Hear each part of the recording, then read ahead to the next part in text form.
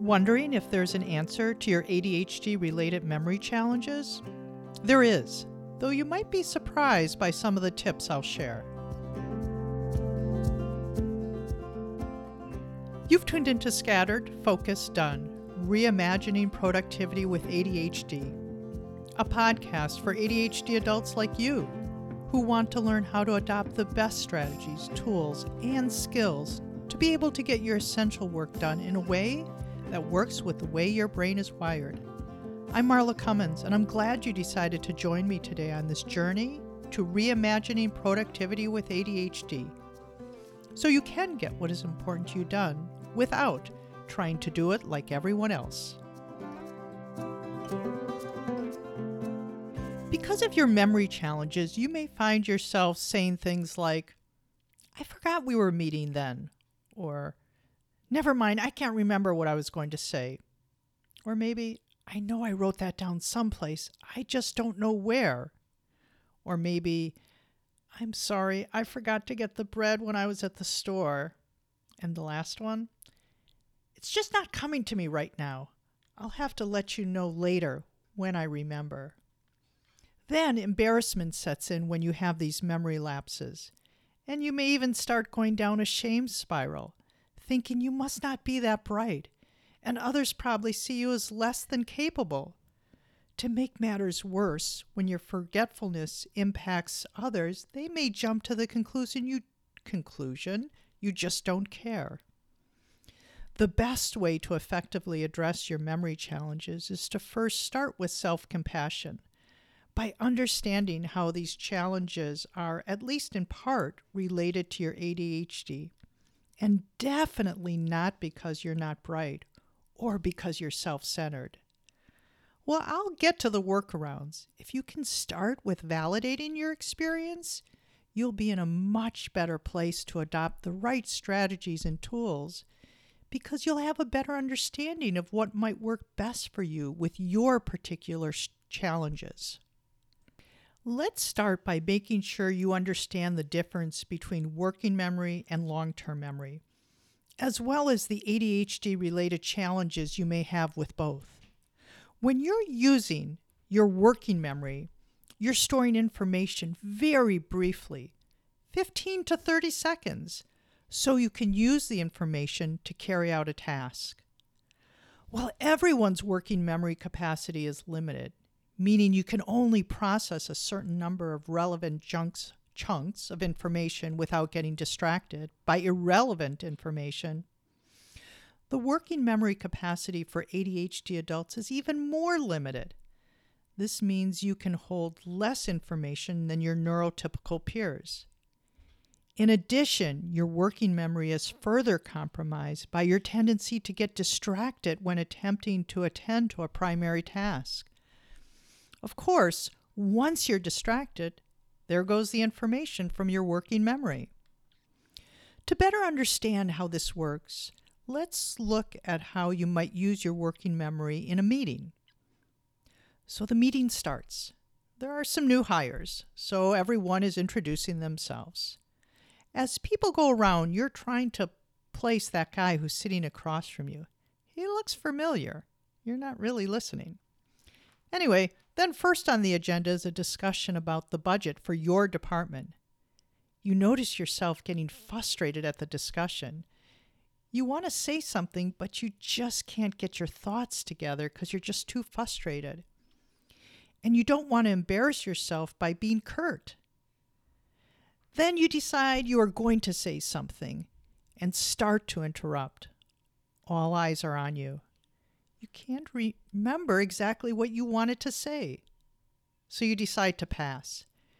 You're already feeling frustrated when your phone rings just as it's time for you to give your report for your department. Even though you have notes in front of you, you kind of fumble through it because you're thinking about the person who just called.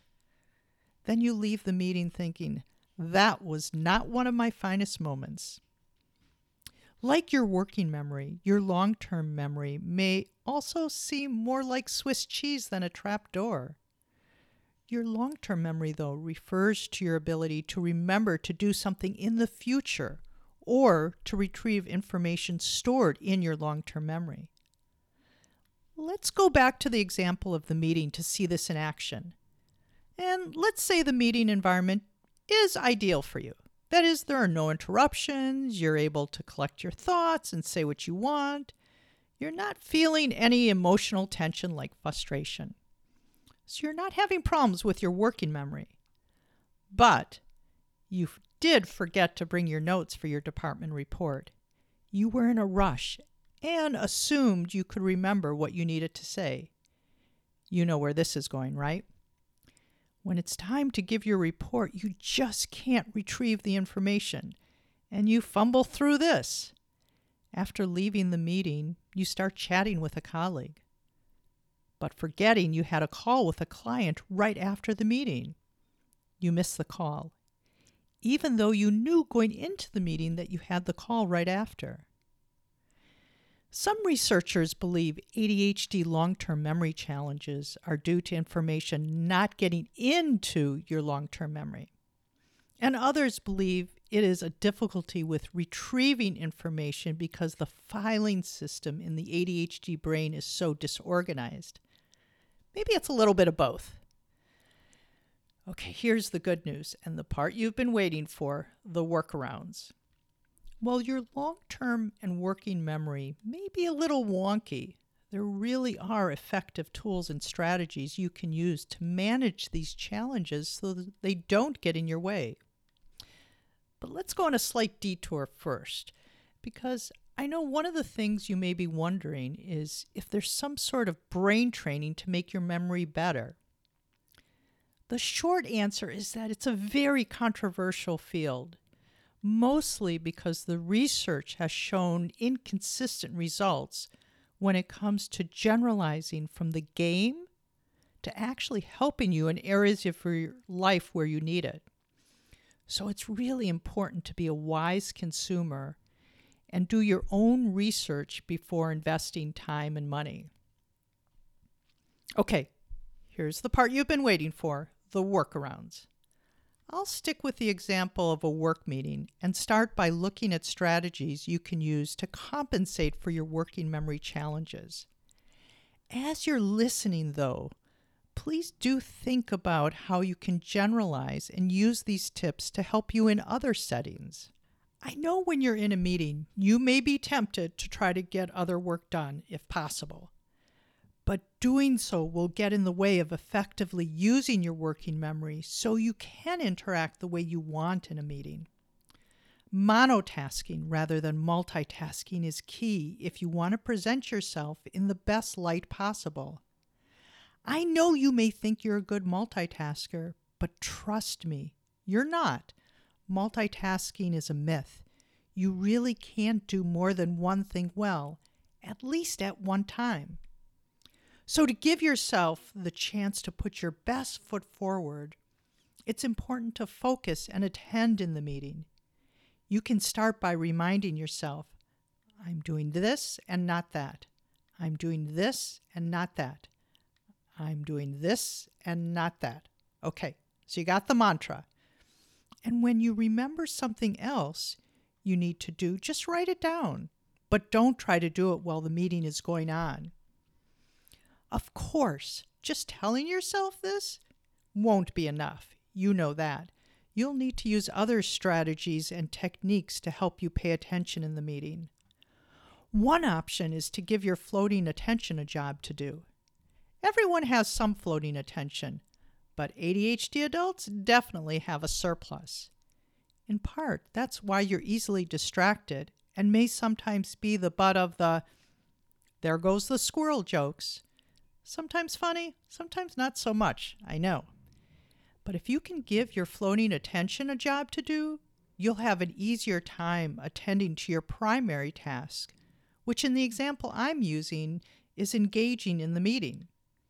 One way to do this is to use an unobtrusive fidget object, like maybe a spinner ring. While there are other reasons to take notes, taking notes can also give your floating attention a job to do and allow you to focus on the discussion in the meeting. Using strategies that make the example I'm using of meetings more interactive and stimulating can also compensate for both your working memory and long-term memory challenges. You can start doing this even before the meeting begins by, of course, reading the agenda, but also formulating questions to pique your interest. For example, if Department X is giving an update, you might ask yourself, I wonder how they're doing on that new project they told us about last month. Being curious and asking yourself questions as the meeting is going on will also help you attend and, yes, make it easier to stay engaged in the meeting and use your working memory effectively.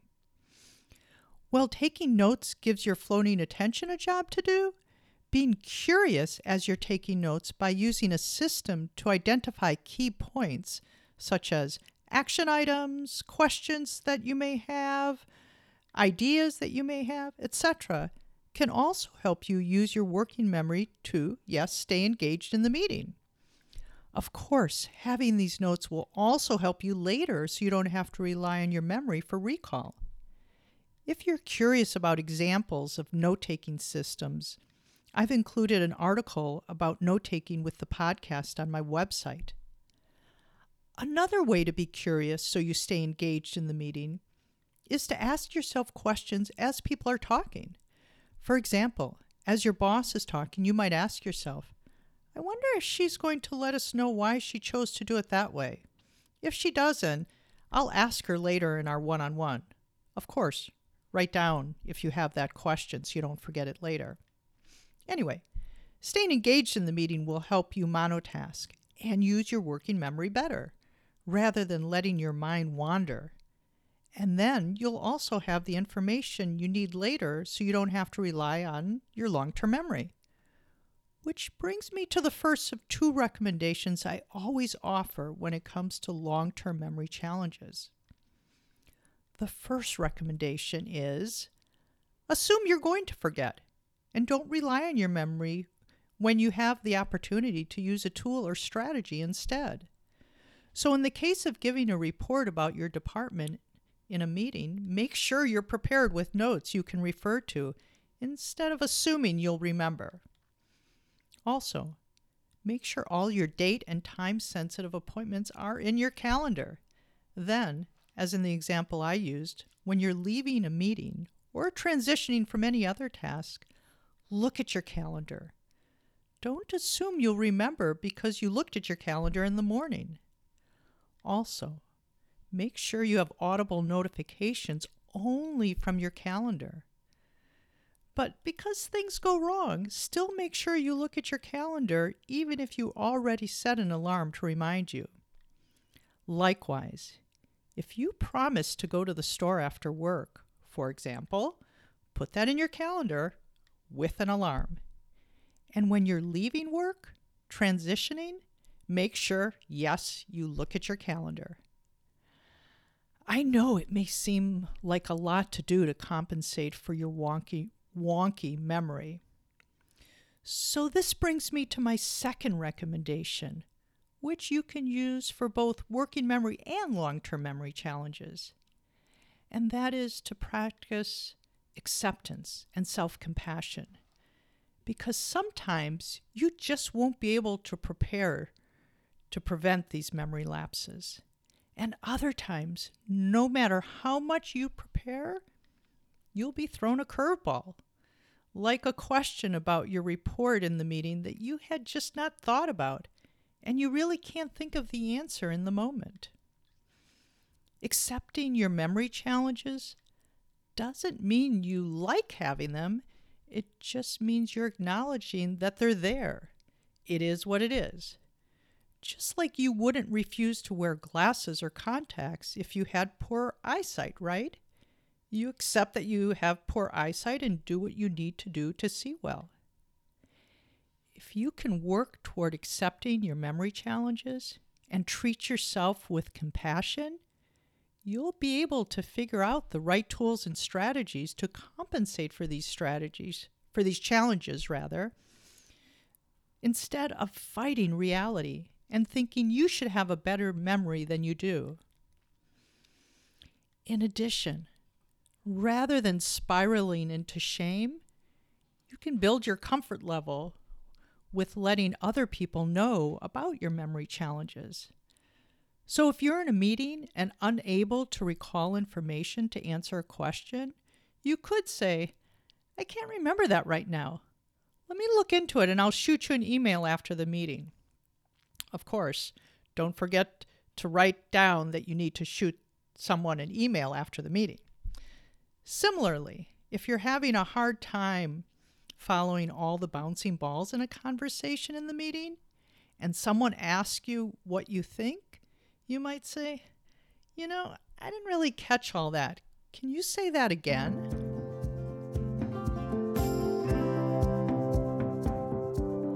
If you have working and long-term memory challenges related to your ADHD, you really can adopt strategies, tools, and mindsets to be able to work with these challenges so they don't ultimately get in your way. What would you like to try to start working better with your memory challenges? That's it for now. I'm really glad you joined me and stayed until the very end. If you're interested in learning more about my work with ADHD adults, please do check out my website, marlacummins.com. Of course, if you've learned a thing or two from today's podcast, which I hope you have, please pass along the link to anyone else in your circles you think might benefit. And until next time, this has been Scattered, Focused On. And I'm Marla Cummins, wishing you all the very best on your journey to reimagining productivity with ADHD.